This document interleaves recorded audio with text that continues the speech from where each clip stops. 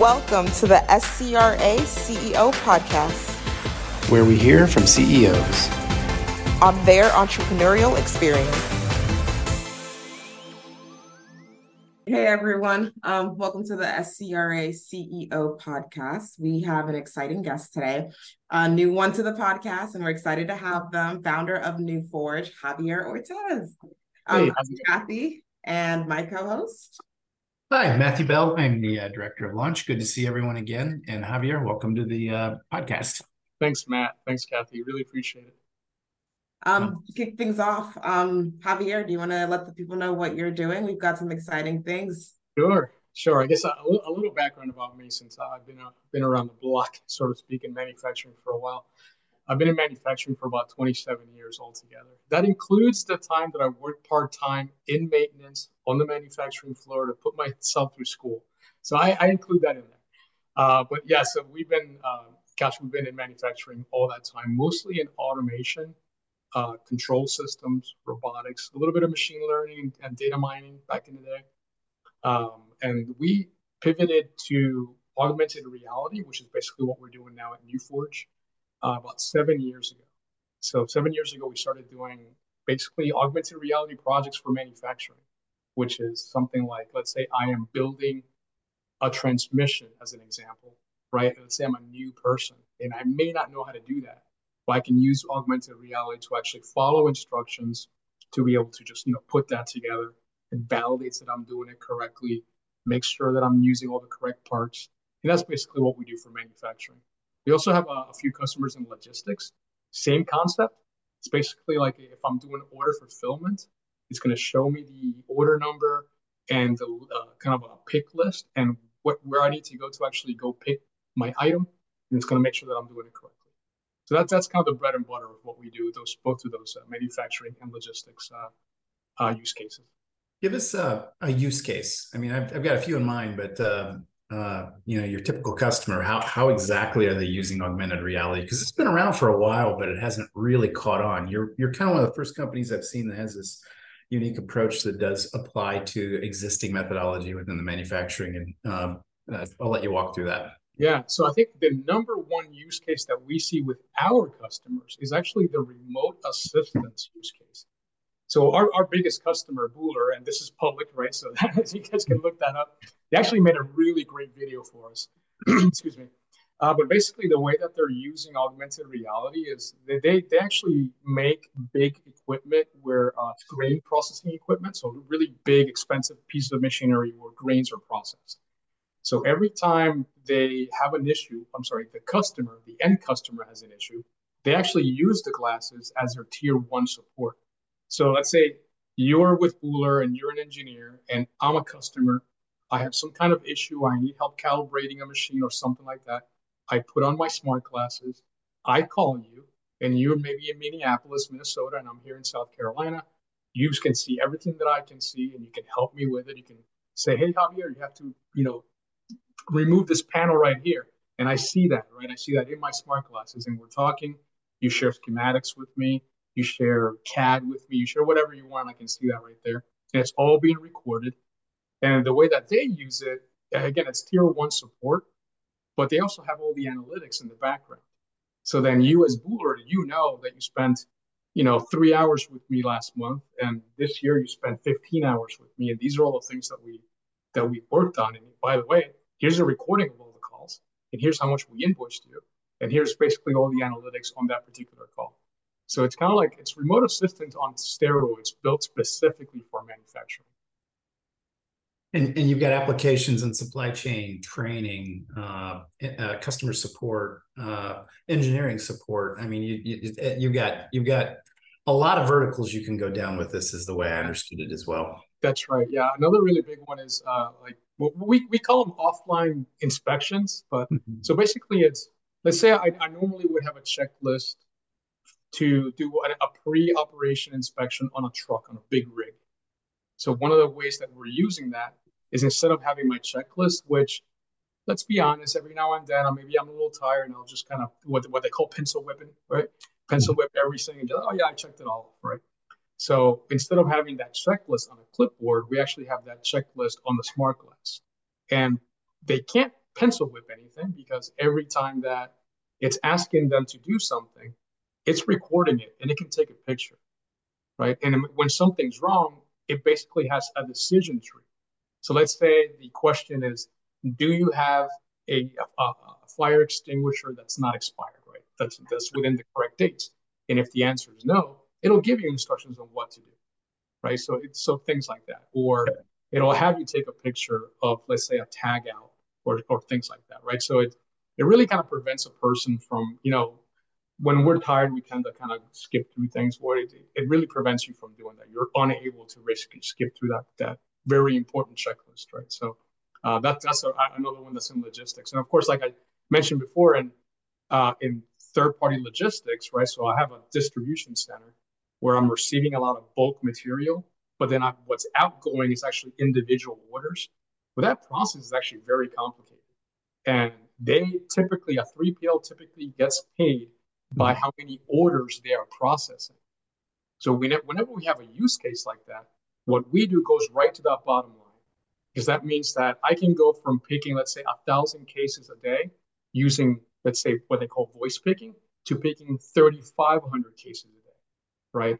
So that's a big deal. That's like I'm doubling my revenue with smart glasses, and that's really ultimately, well, like you said, Matt, we can go into different verticals.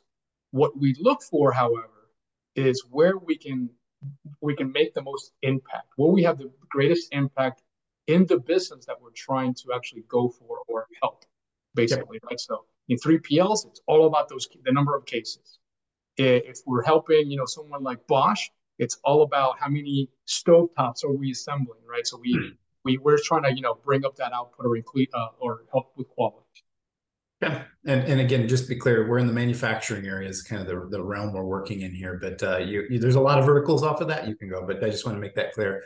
Kathy, you want to? Yeah, absolutely. I have no experience in manufacturing. I'm still like doing the IKEA piecing things together through the internet. That is my level of manufacturing.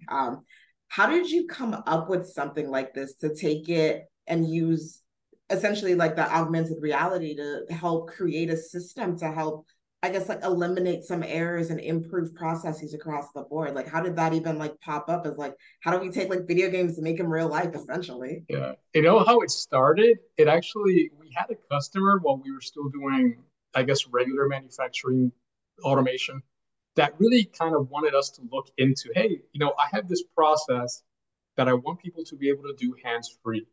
But the problem is, because immediately I'm just like, oh, let them use a tablet, right? Well, the problem is that they want to be able to do it hands-free and they move around a lot. So they asked us, hey, can you look into doing this? Through that process, I discovered smart glasses for myself. Obviously, they existed forever. And because of my background, so I've been a manufacturing engineer, I've been in maintenance, I've done automation, and I've been in engineering also, all on the plant floor. And when I first saw these smart glasses, especially around maintenance, and I'm like, wait a second, that means I can have my instructions there step by step, and I just talk to it, and I can actually keep my hands free. That's amazing. Why is that amazing? Because I used to carry around the manuals, right? I would carry around all my manuals. This is not that long ago. I'm not that old, right? All my manuals and all my tools and a laptop. Oh, actually, two laptops, because one was a laptop for like updating my ticketing system, my what's called a computerized maintenance management system, and also a laptop so I can actually get into the control system, right? So two laptops.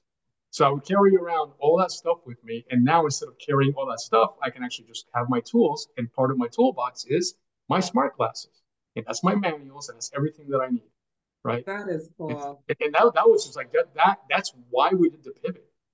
I was just blown away by it. I was like, that's just the most amazing thing ever, right? And everyone should be doing this. And if you're in manufacturing and you're not doing it, it's you should be, right? I guarantee your competition is. That's kind of the way that we look at it.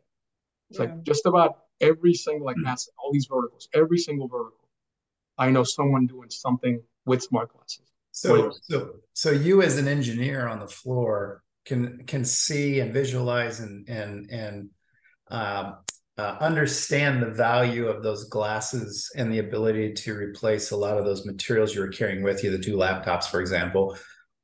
But you have to convince, in your current job, you have to convince a management team above them that this is a worthwhile endeavor and that they should put some expense into this approach, which is your business model, right? How did you go about the process of determining what the value is of each of those things you're doing and then translate that into a communication package to those managers so they said, you know what, this is a great idea, let's do this? And and you're dead on, right? It always is about the use case. So for maintenance, we typically look at what they look at. Maintenance is an easy one for me because I've worked it, right? So downtime, right? Downtime reasons, and also like mean time to repair. Those are usually the top ones that everyone gets measured. At the highest level, someone's getting measured on mean time to repair and downtime. Downtime is a massive issue, right? So that's usually what we focus on. So like we basically say if we can help your people get this up and running faster, what does that mean to you? Like what currently is your downtime? And if we can reduce that downtime to something that's manageable, is that something that is actually meaningful to you? Is increasing 5% or 10% OEE, is that meaningful? So that's the type of stuff that we usually look at in maintenance. In logistics, like we talked about, their use cases, number of cases per day. That's easy. When it comes to like actually assembly, it's usually not about the speed. It tends to be kind of a later metric, which is like warranty calls and warranty work after it's been delivered to the customer. But so if something breaks, you can usually trace that all the way back to the production line where something just didn't work quite right. So that's what we're trying to prevent. And the overarching issue with any of these industries, as you probably are very aware, is skilled labor is a big problem, right? We simply cannot get enough labor no matter what industry it is or what function it is. With the glasses, it isn't just about training and being able to get somebody up and running very quickly. It's basically you can train them on how to use the glasses, and from then on, it's hey, do what it's telling you to do. In maintenance, I might be a great wrench turner, but I guarantee you, I do not know every single piece of equipment that is in my plant. There's no way. Even my 35-year-old year veterans don't know every single piece of equipment. That's where the glasses come in. So if I need help and I'm really good at turning wrenches, I just need somebody to tell me what to do. Somebody standing over my shoulder. Ideally, the person that built the machine is who I need standing over my shoulder, right? Wherever they might be. And the same thing with assembly, and the same thing with logistics, right? I want to really kind of hit hard that the smart glasses can help with your metrics, however you're being measured as a business, which, ultimately it's all about dollars. Yeah. But then also I can help you just be kind of, with staffing, with the labor shortages. I can help your people be better. And just, the ones that you are keeping, I can help them kind of be superhuman, right? They can go from equipment to equipment, which before it would take 30 years for somebody to be that good, right? It really would, because it is complex. It's a lot of the stuff that we do. It's not very easy. So yeah, I'm thinking about like I've been on manufacturing floors in the past life and just seeing like the different like nuances that goes behind it all. You're thinking about like just the different machines and all of that stuff, and then the fact that you're training people that have never actually get touched this. So like I could wear your glasses and go in and kind of be successful. I don't recommend it, but kind of be successful. To now like being able to do that on a grand scale. One of the things that I think about right now, we're in the AI industry and like everybody's talking about like ChatGPT and things of that sort. You've got these glasses that you're sourcing. Are you able to search those glasses to just pull up specific things, or is it automatically populating? Let's talk about like the advancements within that technology and how that's being, I guess, deployed in this space. Yeah, my favorite topic, AI.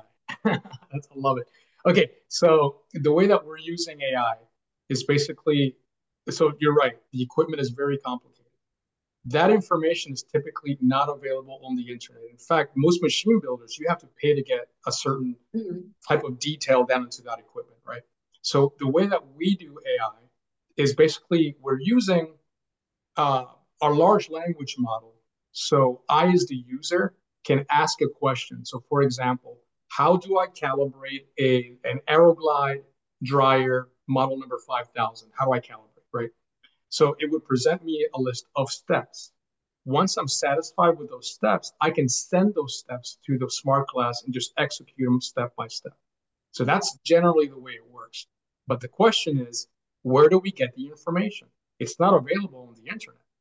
So what we're doing is we're actually creating kind of a crowdsourced repository of all this information where people, or like let's say Buller, can upload technical documentation on Buller equipment, Okay. or Siemens or Allen Bradley, right? They can upload that documentation or connect our platform to their repository. And then as the end user, I now have my source of information. And then I can ask the questions, and then it'll actually give me the instructions that I can send to my smart glass. Okay. That way, I always have the human in between. So I actually think in general, what's kind of getting a little bit, I don't know, just out of hand is the expecting the AI to automatically do everything. Yeah. And especially in manufacturing, that is simply just not, we really don't want that, right? I'm an expert in a certain type of equipment, and I have years and years and years of expertise in that piece of equipment. And it's not just about technical documentation, right? I don't just know the manual front and back. I also know how it behaves on a rainy day, or when I had a certain thickness of material through my mixer and I know that I ran it for 14 hours and now I need to do something else. Like I know that stuff that an AI simply won't know, right? Certainly not right now, but possibly not ever, right? So that becomes a little bit more difficult. So the way that we do our AI is we always have that expert human making sure that the steps are correct and making sure that it makes sense for someone to understand the instructions. I And like that you mentioned that. I've had a lot of conversations with people, and it's always one fear led because the whole concept of like AI is always like, well, I'm scared of it. It's going to take my job. I don't know what to do with it. And that typically prevents you from even having these authentic conversations around how can you use it to excel, right? But then, like, when you're thinking about it and recognizing that it's a tool, not a replacement. And with any tool, you still need to actually know what you're doing to some degree, right? Like you use a hammer, I can definitely use a hammer, but it might have a hole in the wall, and Matt might be like, "Yo, all right, we're not doing that, right? that's not Like I'm gonna get in trouble."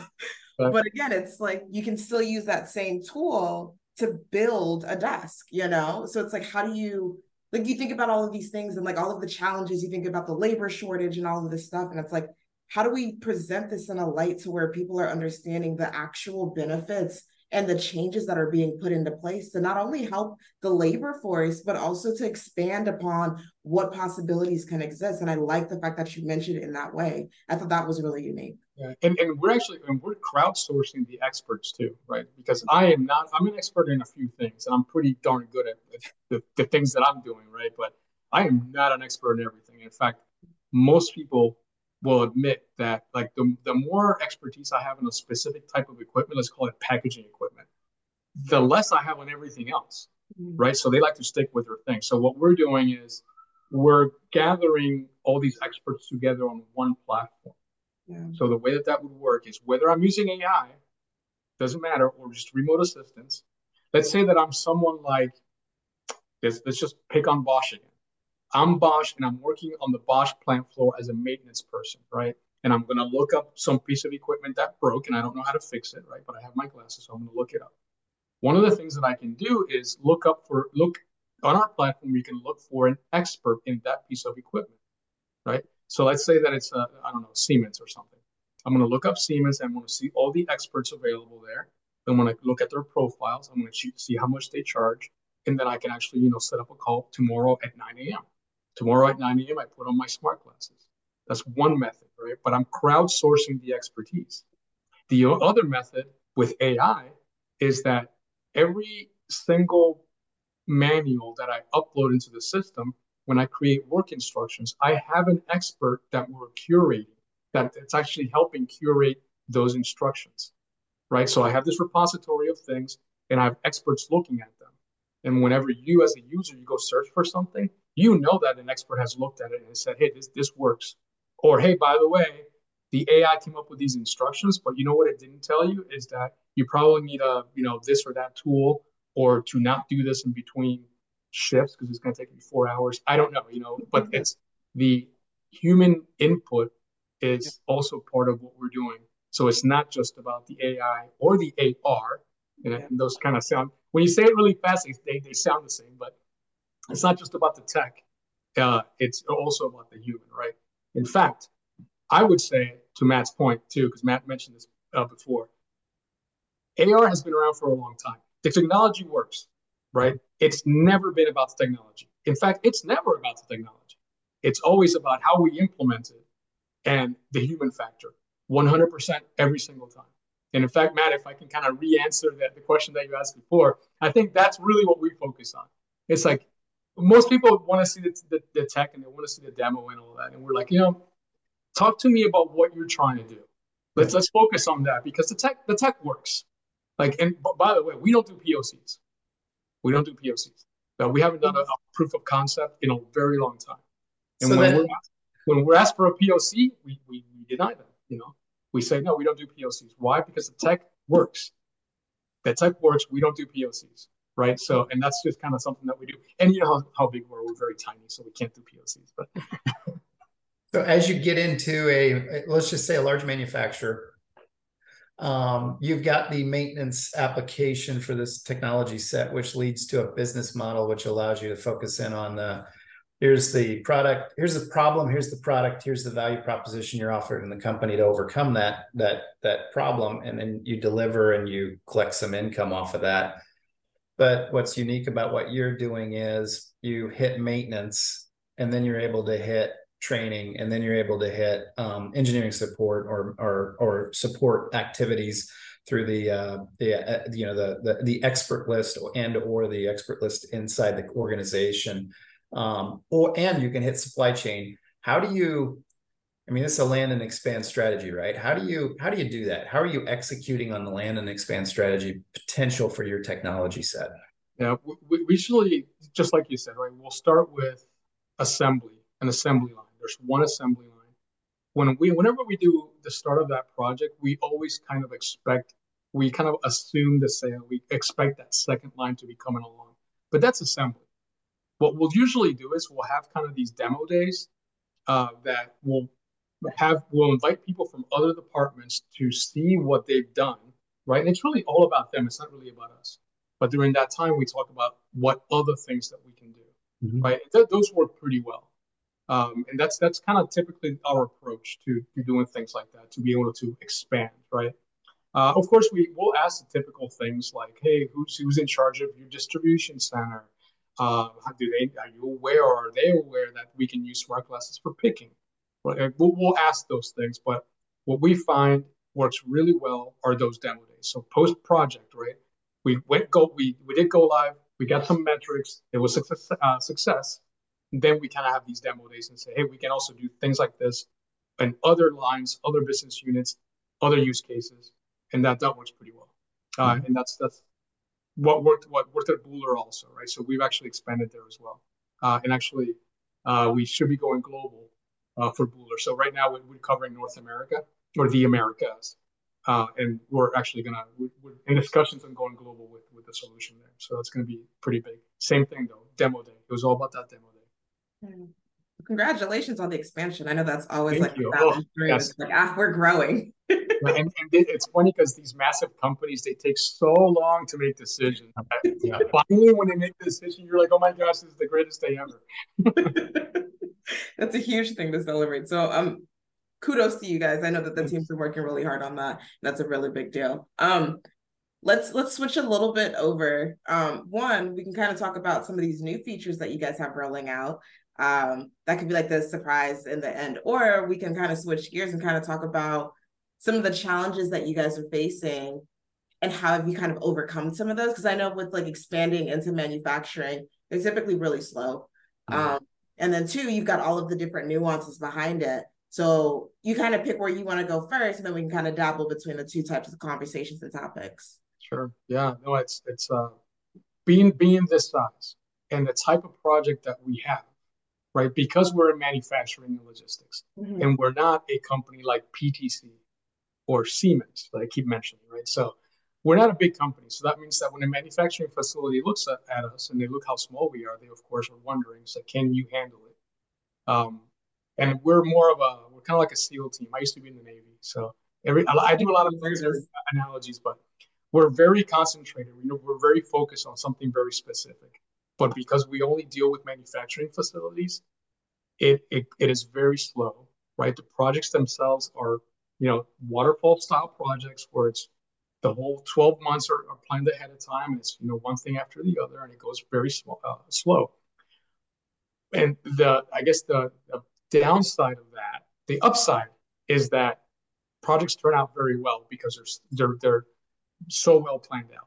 The downside is that in the meantime, we're not really doing any business development, right? Because we are all hands on deck when we have a big project. There's 9 of us, and all 9 of us, in one way or the other, are dealing with a customer. Yeah. So there's no business development going on. So one of the hardest things for us is managing that growth, managing that we're doing some awesome stuff, but how do we tell people about what we're doing, right? And how do we not wait 12 months until we're finished with this project to tell other people? Because if we're doing 2 projects a year, you can imagine, that's probably not going to, help us get through and become bigger. So I think that's one of the great things about the SCRA and the way that the SCRA helped us is being able to kind of grow and manage that. I guess from a financial side, the cash flow, so we can do certain things, certain marketing, advertising, grow our platform.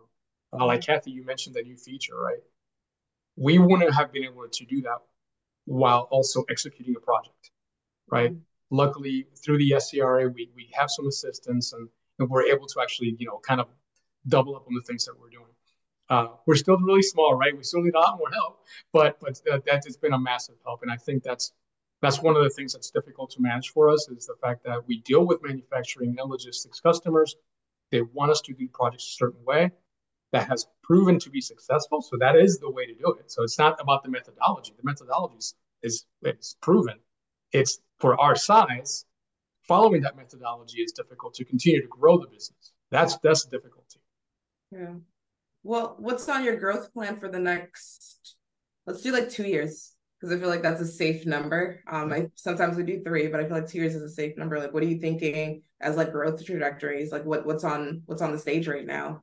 Right now, we're working on what we call New Forge Knowledge Place. And think of New Forge Knowledge Place as everything that we talked about, but crowdsourced and self-service.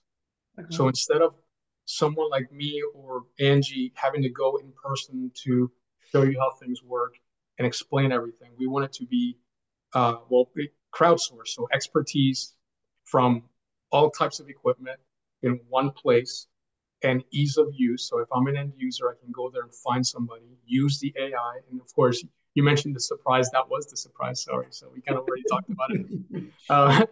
But so being able to self-serve, use the AI where it doesn't need intervention from us. Because right now, the customers that we have, we've been there personally. We walk them through everything, how to use the AI, how to search for an expert, all of those things are being done very manually. And we're getting out of that. Sorry, not getting out of it. We're still doing that, but there's a totally different, let's say, method to that, and it's all automated, right? We want people to sign up on their own, be able to do all the billing on their own, set up for their own customer success, everything basically on their own, and be able to use those features. Augmented reality for remote assistance and artificial intelligence or machine learning for augmented reality as well, right? So being able to create work instructions on the fly and get people to help you with your piece of equipment on the fly. And it's SaaS and multi-tenant, right? So right now, all the different customers I'm talking about, they are on their own platforms, right, that we've deployed on premise, sometimes on a private cloud. This is multi-tenant cloud, right? So it's again, self-service, one platform for everybody. And we've noticed that when we talk to people about what we're doing, they are blown away and they're ready. We've signed up a lot of end users. So it's like any other marketplace. You have end users and you have the people that are providing the expertise, people that are providing the service. Think of like Uber, right? You have drivers and you have drivers. Same thing. Yeah. Oversimplified, but still same thing. So in the marketplace, we at first thought that finding end users, so people that need help, was going to be kind of a problem, and experts will be able to sign up very easily. It turns out we've signed up a ton of end users, a ton, like over 100 end users, big names too, right? Because the problem exists. The problem is real. We're not making it up. They know that there's a problem, and it's very easy to sign those people up. What's difficult is signing up the experts. Yeah, totally unexpected. I did not expect that at all. Because like me, I'm an expert, right? I'm an expert. I'm an equipment guy. I know my maintenance. I know, and I'm like, oh, I'm building the platform kind of for me in a way, right? So I'm like, oh my God, I would totally sign up for this, right? As it turns out, yeah, it takes some convincing. You're kind of on call. Because you're kind of on call. Exactly. But you can be anywhere, right? In fact, I always say you could be at the beach and take a call, right? And then you're setting your own rate. So if you're charging, we typically want to be a little bit under whatever the market value is. So let's say I'm doing Rockwell Automation PLCs and the market value is 200 an hour. If I'm charging 160, that's pretty good. That's a discount, right? So I'm charging my own rate. So, but that's been interesting, right? So discovering that recruiting experts is kind of the bottleneck has been pretty interesting from our point of view.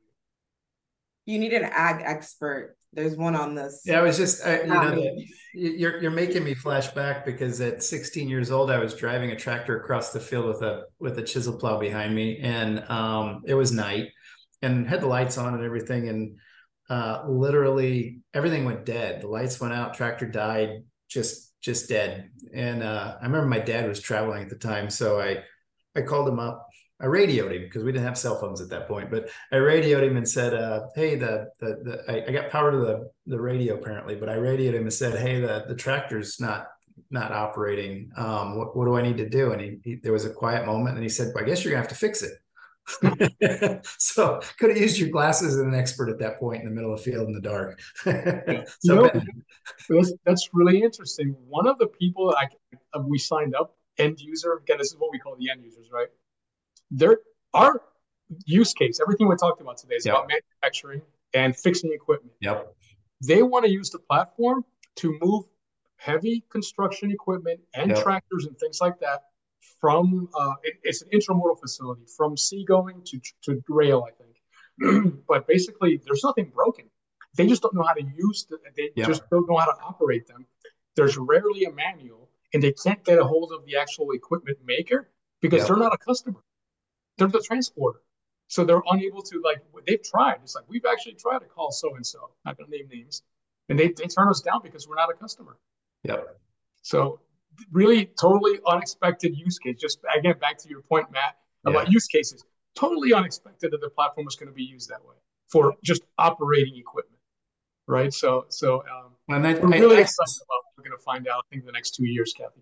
I would be willing to bet that for the people watching this podcast or this webinar, I would be willing to bet a large percentage of them probably can dream up more use cases for this type of technology. Because once you start thinking this way, there becomes a lot of different verticals you could probably go after. And in agriculture, I could think of a number, but that's your challenge. I mean, that's the challenge of, keeping your scale and your scope small enough that you can execute your business plan and not overreaching, but always being able to grab the next vertical when you're ready to grab it. And that's always the challenge, right? Exactly. Yeah. But sorry, Kathy, so that was a very long-winded answer or non-answer to your question about the next 2 years. Because the truth is that we expect massive growth. I think we just don't know exactly what that's going to look like exactly. Which industry? Like, is the use going to be like, hey, there's this guy stranded in the middle of a cornfield. Sorry, man, I don't know. Was it a cornfield? Yeah. Is it going to be truly what we expect it to be, which is our original beachhead was manufacturing, not just manufacturing, specifically packaging equipment. Through our research, that's what we found. And in practice, we found that to be wrong. Packaging equipment apparently runs like clockwork. and there's really no issues. What is an issue is process equipment. Anything that's dispensing, mixers, blenders, depositors, lots of searching through that. But unfortunately, back to the bottleneck, we don't have any experts in that. Yeah. Right. So then we're the ones that are manually reaching out to people. It's like, hey, I see that you're an expert in mixing equipment. We have a platform that does this and this and this. And we talk to them. And sometimes they sign up and sometimes they don't. Yep. Well, how do those experts and those interested parties in your platform reach you? What's the different methodologies to, how can people contact you if they see this webinar and are interested in following up? Sure. If they go to newforgetech.com, just like it sounds, of course, they can actually sign up from there directly. We have a lot of videos on how the platform works, how you can get paid as an independent person. If you are an enterprise, there's an entire version of the platform that is really kind of geared towards enterprises, and that really allows you to create your own users, give people different roles, allow people to access different features, and so there's a lot of different things there. There's a lot of videos on basically how to do all of these things there, and of course they can email us directly. We typically ask people to email info@newforgetech.com. But then, you can reach out to me directly too, right? We're small enough that we still do that. And that's for me, it's javier.ortiz@newforgetech.com. So we're there. And we're in Lake Wiley, South Carolina. So, so we're very close by, and it's a really nice day. So I just stopped by. Well, Javier, we appreciate you being on. We're excited about your company. I love all the different things that you can get into. I think it's, to me, always, every time I talk to you, it's like a thought expansion exercise, right? And love that you're having success and starting to roll out new product and moving to a global market with one of your clients. And we wish you all the best going forward. Thanks, Matt. Absolutely. Thank you so much. We really appreciate it. I'm sure the listeners really learned something, because I know I did. I can't fix anything, so I might be a customer personally. No, we'll get you some glasses. You'll start fixing stuff right away. I'm gonna hold you to that. Just remember, we had this conversation. It's being recorded. But we just want to thank you, and I'm sure the listeners are super excited to hear about all of the things that you guys are working. Again, Javier with NewForge, and we are so pleased to have you on this podcast. Yeah.